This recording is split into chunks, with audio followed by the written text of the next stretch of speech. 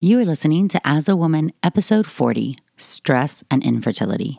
In this episode, I'm talking to Dr. Lora Shahine about mood and fertility, including stress, depression, anxiety, and how they can impact getting pregnant. There is real research out there. Learn what we know, learn what you can do about it, but most importantly, take care of yourself. Welcome to As a Woman, the podcast hosted by fertility physician Dr. Natalie Crawford to educate and empower women. Each week, learn about your health, your fertility, and how they relate to your true self. Become a part of the community fostering collaboration over competition while learning how to authentically find your voice and amplify others as a woman. Hi, friends. Welcome back to As a Woman. This is episode 40. First of all, isn't that crazy? We're at 40 episodes. I love you so much. Thanks for your support. This episode is all about stress and infertility. I get asked about this all the time because I think people are genuinely curious and they feel very stressed. Our current lives are very stressful. And even though we don't have data that stress causes infertility per se, we certainly think that it can impact it. And we do know that extreme stress does dramatically impact your fertility. So what is the difference between extreme stress and regular stress? How can your body differentiate? I asked one of my good friends, Dr. Lora Shahine, to come on and talk to me about this. And one of the reasons why is that she deals very often with patients who are having recurrent miscarriages or lots of miscarriage. And I know that emotional well-being is a high concern to her. And I thought she'd be the perfect person to talk through some of these things, the research that's out there, what can help, what doesn't help, and how we as reproductive endocrinologists counsel our patients when it comes to stress and also depression and anxiety and trying to get pregnant. Lora is a board-certified RE. She practices and is a partner at Pacific Northwest Fertility in Seattle, Washington. She's also clinical faculty in the Department of OBGYN at the University of Washington, and she is the director for the Center of Recurrent Pregnancy Loss. She is a lovely person, an amazing physician. She has dedicated her lives to helping women, and she's also a really passionate writer. She's got a great blog. She's on Instagram at Dr. Lora Shahine, and she's also written a few books. One is called Planting the Seeds of Pregnancy, an integrative approach to fertility care, and the other one is Not Broken, an approachable guide to miscarriage and recurrent pregnancy loss. I know that I've shared some of her books, especially Not Broken, with some of my patients, and she truly is a leader in our field on both RPL, recurrent pregnancy loss, and also environmental toxins. But I thought she'd be the perfect person to come in and talk about this emotional state of trying to get pregnant and how stress and infertility can intersect. So without further ado, here's our interview from when we were at ASRM not too long ago. Hey, Lora, thank you so much for joining us today. I'm so excited to be talking to you about a topic that I know we're both really passionate about, which is the emotional aspect of infertility and this journey. Thank you so much, Natalie. I'm really excited to be here. I feel like you have such a unique perspective on this. With all of your research and interest in pregnancy loss, we all know that that is such an emotional time for every woman, every couple who goes through it. But you and I also both know that, stress and mental health and depression and anxiety, that they're very prevalent in patients who are having infertility, regardless of if they ever have loss or not, right? Absolutely. Study after study shows that our patient population with infertility and recurrent miscarriage have a high prevalence and incidence of symptoms of clinical depression and anxiety. I think this is fascinating. When I was a fellow, you may not know this, I actually did some research on depression, anxiety, and stress because I was really interested in it, probably partially because my grandfather was a psychiatrist, so I was always interested in mental health issues, even though I knew that was never the field I was going to choose. But what we did is just an observational study of every new patient who came into the clinic got screened with a standardized scale for depression, anxiety, and stress. And we didn't do anything about it. Nobody got referred on. We just collected the data to then go back and look. And what we found is, one, that it was highly prevalent with the stress scale. It was, almost the vast majority of patients who came in were stressed, and that depression existed in 50% of the group. That was clinical depression, and anxiety even more than that. And then we showed that those patients who were higher stress levels were less likely to initiate fertility treatments, so they were less likely to even give it a try. So of course they were also less likely to be successful. And I really feel like this is something in our field that we really don't talk about as much as we should. What do you think? I agree with that, Natalie. This is not something that I learned about in residency and fellowship, but it's something that I see in my everyday practice. And research has been coming out even more and more. There's an excellent study, a Danish study, looking at over 42,000 patients with infertility. And huge number of patients there. That's a great study. Absolutely. 35% of patients undergoing IVF treatment screen positive for clinical depression. The largest study that was done in the United States was published in 2016 in Fertility and Sterility, looked at 352 women undergoing fertility treatment. 56% had significant signs of depression and 76% had significant signs of anxiety. One thing I love about this study is it looked at the men too undergoing treatment, and of the almost 300 men they surveyed, 32% had clinical signs of depression and 60% had anxiety. I think it's just showing us how important some of these things we call lifestyle factors are. And I know they're very popular to talk about your nutrition, or should you take supplements, and should you exercise. One, because those are controllable factors. But I feel like there's a lot of docs out there, and I'm not talking bad about them, but who don't even acknowledge or address this mental health side and this component of infertility. I'm not really sure why. I think that we both are really quite aware of it, but I think it's one thing that it's important that physicians or those who are in medicine know that in all fields, but especially in this one, that, mental health issues are high on the list of issues we have here. And if we're ignoring your own mental health in this process, we're probably not really helping the patients. Absolutely. I think, too, that it's your level of comfort. I think that just doctors and medical providers are human, and bringing up something that's a little bit gray and a little bit uncomfortable for a lot of people to talk about, emotional wellness, signs of depression, anxiety. Maybe they don't have a lot at their fingertips as far as answers, and they're just nervous about talking to patients about it. And now a word from one of our sponsors, Ritual.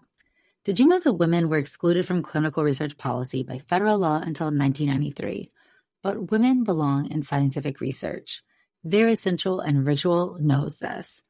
I choose Ritual multivitamin every day because it is easy to take, and I know that I am getting high quality and traceable ingredients in a clean and bioavailable forms. In fact, Ritual conducted a university-led human clinical trial for their Essential for Women 18 Plus multivitamin to assess its efficacy, and the results showed increase in vitamin D levels by 43% and omega-3 DHA levels by 41% in just 12 weeks. No my shady business. Ritual's Essential for Women 18 Plus is a multivitamin that you can actually trust. Get 25% off your first month at ritual.com/AAW. Start Ritual or add Essential for Women 18 Plus to your subscription today. That's ritual.com/AAW for 25% off. Thank you, Ritual. And now a word from one of our sponsors, Quince. The weather's getting warmer, so it's time to say goodbye to jackets and sweaters and hello to shorts and tees. I wanted to update my wardrobe for the long haul without spending a fortune, and luckily I found Quince. Now I've got a lineup of timeless pieces that keep me looking effortlessly chic year after year. The best part is that Quince items are priced 50 to 80% less than similar brands, but Quince partners directly with top factories, cutting out the cost of the middleman, passing the saving to us, and only working with factories that use safe, ethical, and responsible manufacturing practices. I personally cannot wait to wear my cute tan linen set this summer. So it's your turn to get warm weather ready with Quince. Go to quince.com/AAW for free shipping on your order and 365-day returns. That's QUINCE.com/AAW to get free shipping and 365-day returns. Quince.com/AAW. Thank you, Quince. I think that's a fair point and a lovely segue. Will you kind of go over, for people who maybe are not in the medical field and not quite as aware, what are the signs of depression? What are the signs of anxiety? How do we look out for these things? Absolutely. So mood can absolutely be affected. Signs of mood changes with depression can be anxiety, sadness, a loss in activities that used to give you pleasure. So I think that's a really big warning sign. If you have somebody that usually has found joy in going out to parties or doing some sort of creative hobby, and then all of a sudden they have apathy towards these things that used to give them joy, that's a big sign of depression. It can show up in physical signs as well, too. Sleep can get disrupted, either sleeping too much or sleeping too little. Your appetite can be affected, eating too much or eating too little. So those are physical and mental and mood changes that can come with depression. Anxiety can show up similarly, but also more associated with being a little bit more revved up. Sometimes people feel a little bit irritable, restless, have difficulty concentrating, have unwanted thoughts, fatigue. I feel like I'm describing, myself on certain days too, but it's sort of like, well, when do you say it's at a level that is serious? Do you have any thoughts on that? I think it's hard. I think understanding that there's situational circumstances and then there's things that overwhelm your whole life. You're working a 24-hour shift, and of course you're going to have loss of appetite. You're going to be very sleepy. You're going to feel burnt out. You're not going to be happy. You're going to be distracted. But fertility is not just an overnight shift, right? Sometimes we have patients that struggle with infertility and with their fertility journey for years. So this is now becoming almost a chronic condition. And I explain it to my patients that living in a level of depression or anxiety, there are hormonal changes that affect the body, that high stress releases cortisol from the adrenal glands. And if we go back to when humans first came around, cortisol levels would be high in times of high stress that were acute, like running from a bear. And if the brain is blind and it just hears these hormone signals, it doesn't know if we're running from a bear or if we are just chronically stressed. And if you're running from a bear the entire time, your whole life, for years, you can't handle other things. And so the body's going to start to shut down other processes that seem not as important as running from the bear, like getting pregnant is one of them. And I feel like what we are living in right now is we have a lot of people in the world, but certainly patients with infertility who are living in chronically elevated stress level times. And I think that at least one thing we have to do is to tell them it's okay to acknowledge this. It's important to tell your physician about this. And 3, there is no shame in the game of seeking help. I think there's so much shame and burden that women especially are really having a hard time admitting some of these feelings. Yeah, I really want patients to hear that they're not alone. I want them to hear these statistics and just how common it is. I love that you bring up the cortisol levels and this heightened level of intensity, because I do believe in general that life is just moving so much faster these days, and we're always on our screens and we're thinking about running around and living at this really high intense level. And so very often when I bring this up with patients or they bring it up with me, they want to know, is infertility caused by stress? If we really go to it, they start to feel a little hopeless. They sort of say, well, I can't stop the stress in my daily life of my job or my family or what I'm doing. And I say that doesn't mean that you don't address it and really work on ways to manage it. And I've got a great example. I think about when somebody walks into the street and almost gets hit by a bus. Everybody's going to be stressed in that situation. But people who have worked really hard on stress management skills are going to recover from that incident a lot faster, and they're going to be at this high level of intensity and high cortisol levels for a lot shorter time. So no matter who you are, or if you're focused on just getting to the next goal, like getting pregnant or having that baby, that doesn't mean that you get to put off learning how to cope with stress, because it's going to help you in all aspects of life, and it's going to help you recover from pretty stressful situations. So if we talk about stress for a moment, so stress specifically, I talk about this all the time with patients, and it's not often me bringing up, it's them. Does stress impact infertility? And I think we know that it impacts infertility in multiple different ways. I mean, one common example is extreme stress on the body can cause the brain to stop sending out hormones to have a woman ovulate. So that one's an obvious example that if you do not ovulate, you cannot get pregnant. So extreme stress to the brain in a multitude of different fashions, the brain says, nope, we can't handle it. Stop sending out FSH and LH, therefore no ovulation. But what about that chronically elevated stress level in the woman who is still ovulating? Does that have other impacts? And I think there's data leading us to the fact that it may have other impacts on fertility. But also, it's hard for us to know what you can do about stress. What do you tell patients when they ask you about this?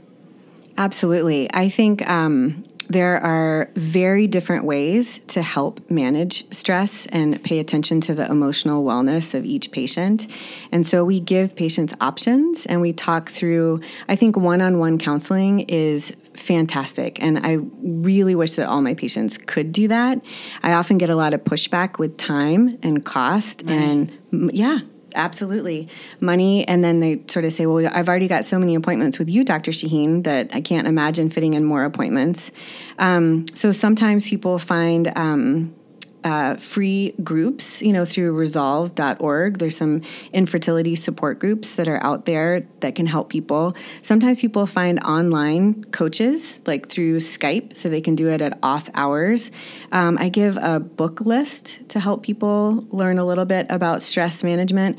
I think about mindfulness coaching and apps. There's a great app for fertility patients specifically called FertiCalm. You can download it for free, and there's FertiCalm for women and FertiStrong for men, and it walks you through mindfulness exercises and specific situations, like I'm going to a baby shower, and it's making me feel this way, and then you'll hear kind of a little coaching on how you could bring breathing into that situation. So we really try to find things that can fit each individual person. There's no one size fits all. First of all, you guys can't see me, obviously, but I'm over here shaking my head as Laura's talking. And then as she's talking about things that I don't know, like a book list is brilliant. I don't know why I've never thought about a book list. And, utilizing app resources. So I'm seriously, when we're done, going to go change my next step sheet. So if you're one of my patients, you'll see new things on that. But I think it's so important. I also share very similar, I'm very low threshold to say here, as a psychologist who works with us, we have one with our clinic. She's not physically in our clinic, but she'll do Skype consults. And so that's a good resource for patients. But it still is extra time and extra money. And those barriers are very strong, especially when we are looking at how expensive and how lengthy and how many appointments go into infertility. And I think that's really hard. I've always wondered, should I be screening my patients? So I did this study in fellowship, showed that there's a lot of depression, anxiety out there, even to the levels that would be truly diagnosed as major depression. Yet currently in private practice, I'm not screening my patients on intake for this. And I don't think you are either. Not in a formal way, but I ask every patient an open-ended question. How are you dealing with the emotional aspect of where you are right now? And what do you do with the information they give you? I listen and I validate their feelings and I talk about resources. So it really can, I think one of the reasons physicians don't bring it up is because they don't know what to say. And they're worried that it's going to take a lot of time to talk about the emotional aspect. And we already have so much to talk about in our fertility visits, but it doesn't have to take time to just acknowledge how important it is. I agree completely. And one thing that I found in my own studies that we published was that patients will stay in treatment longer. So when I try to talk to physicians or providers about this, and young physicians, our fear of wasting time by talking about mental health or stress is actually unfounded, because we're wasting our time if the patient never feels comfortable enough to move forward. Even though it may take us 5 minutes longer in the current moment, if it's a little carrot that then allows the patient to open up or feel more comfortable or seek help or treatment to reduce that, and then they're able to continue on with fertility treatments, that in of itself is much better utilization of a physician's time. Don't you think so? Absolutely. And Ali Domar has done excellent research into this very question. She works in Massachusetts, which is an insurance mandated state, and she has a unique way and perspective. And with her research, she assumed going into the research that the reason that patients dropped out of fertility care or stopped before they did an IVF cycle was either they were poor prognosis, so they didn't think they'd have a chance of it being successful, or it might be a financial limitation. And what she found is that that is not the case. The majority of patients did not continue. If they had a good prognosis and if they had coverage, the majority of them did not continue because of stress, anxiety, and depression. And now a word from one of our sponsors, Apostrophe. With the temperature starting to warm up, I'm so excited the summer is around the corner and getting ready and looking forward to the summer months. But I know that when I'm outside, enjoying nature, I need to pick up supplies to prepare myself for summer adventures. And if you want to get your skin glowing in time for summer, it's time for you to get started with Apostrophe, who is sponsoring this episode. Apostrophe's goal is to help you feel confident in your own skin. So whether you're dealing with breakouts, signs of aging, or acne scarring, Apostrophe will help you love the skin you're in. I personally love that you get access to an expert dermatology team, a tailored treatment plan. It's simple to sign up for your first visit, and there is no in-person appointment or trip to the pharmacy needed. We have a special deal for our audience. Get your first visit for only $5 at apostrophe.com/AAW when you use our code AAW. That's a savings of $15. This code is only available to our listeners. To get started, just go to apostrophe.com/AAW and click Get Started. Then use the code AAW at sign up and you'll get your first visit for only $5. Thank you, Apostrophe, for sponsoring this episode. I think that is so important that everybody hears, and it probably really does relate to fields outside of ours also, that patients leave medical care not often because of the financial burden or the time burden, but because of the emotional burden.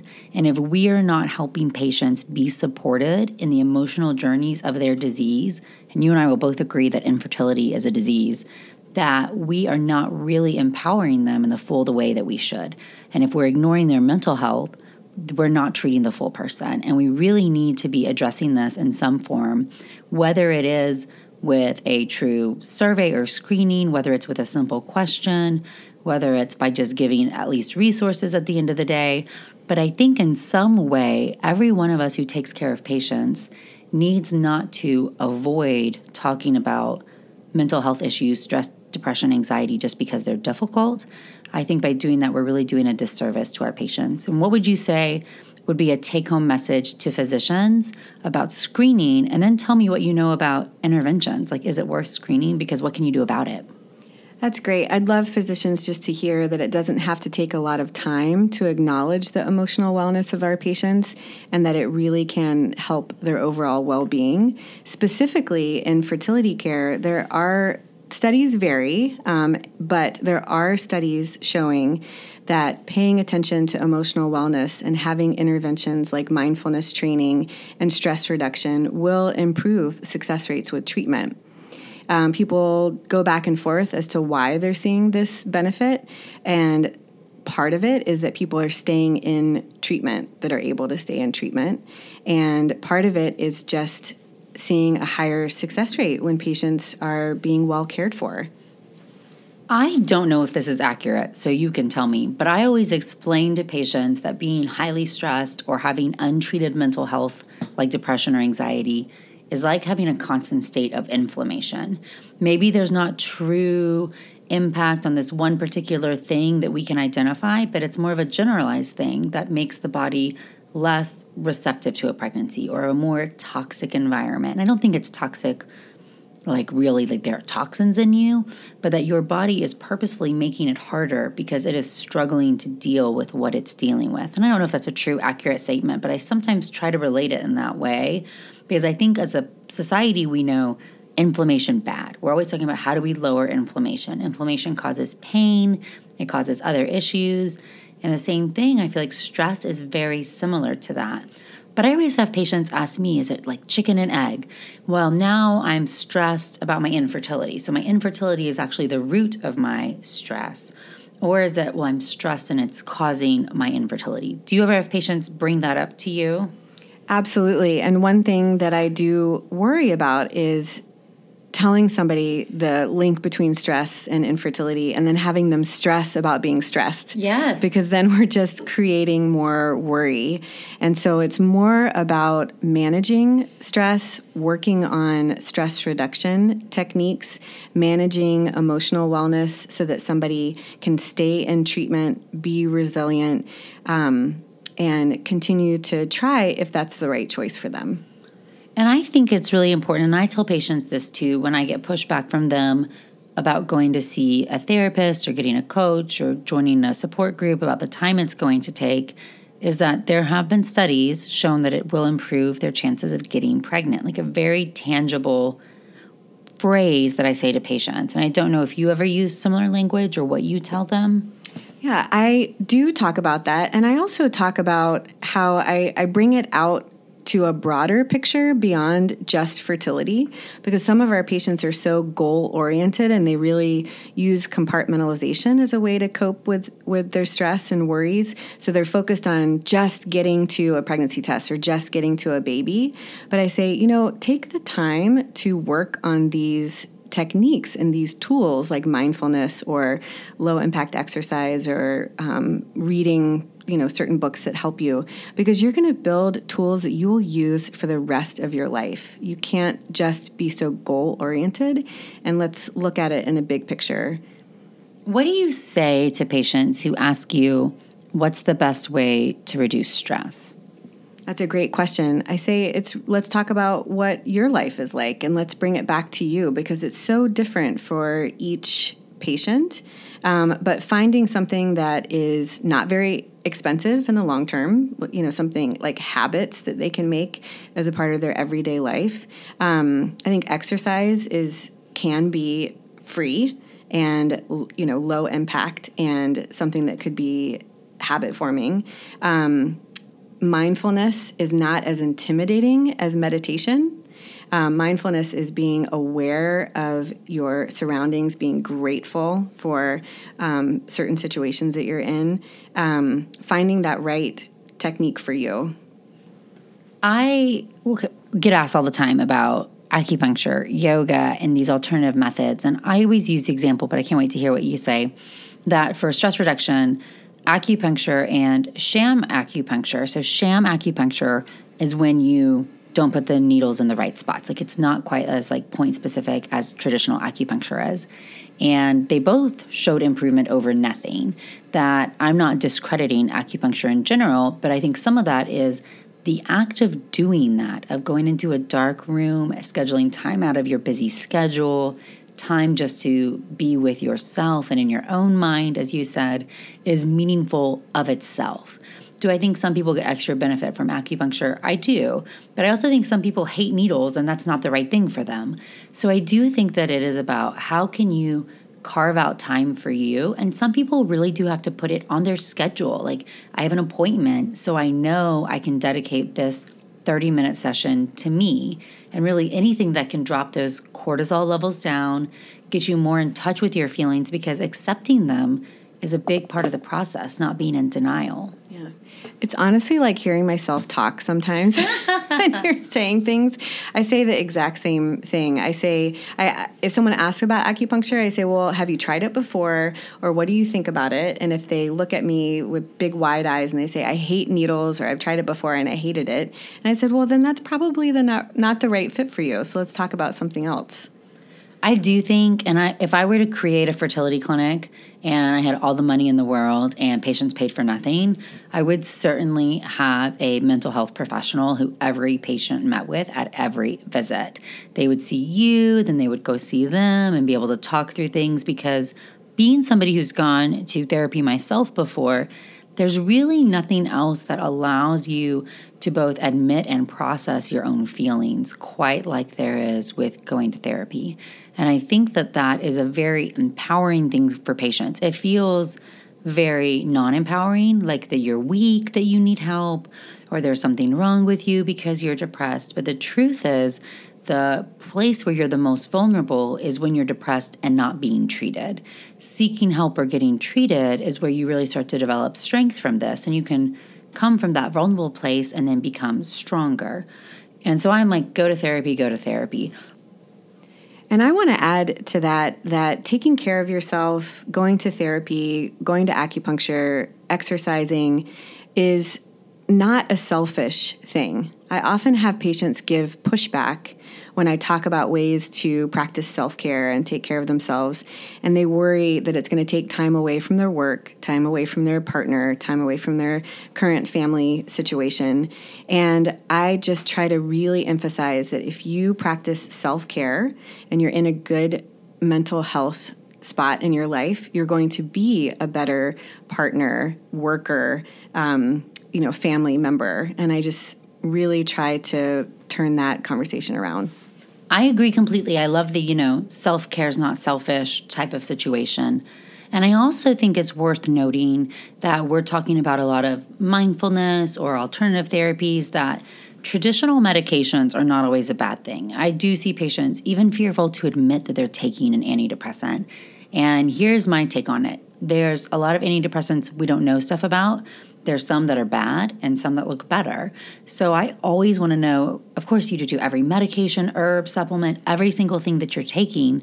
But when it comes to antidepressants or anxiety medications, if it's a known harmful one, we need to get off of it.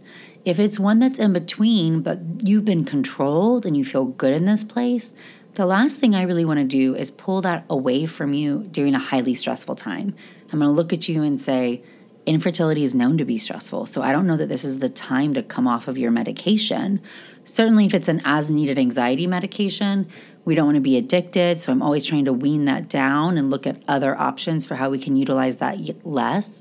But your daily antidepressants, for many women, I say, hey, let's get you through and get you pregnant and work with your psychiatrist and see if there's a good time to come off the medication in early pregnancy once the stress of infertility has bypassed us.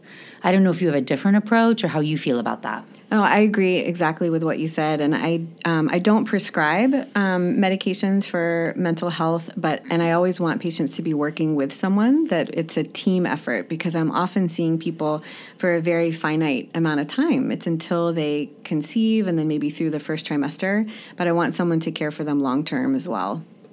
I'm really lucky because in Austin, we have an amazing psychiatrist. Her name is Kristen Lassiter. So Kristen, I love you. She's on Instagram at the.reproductive.psychiatrist.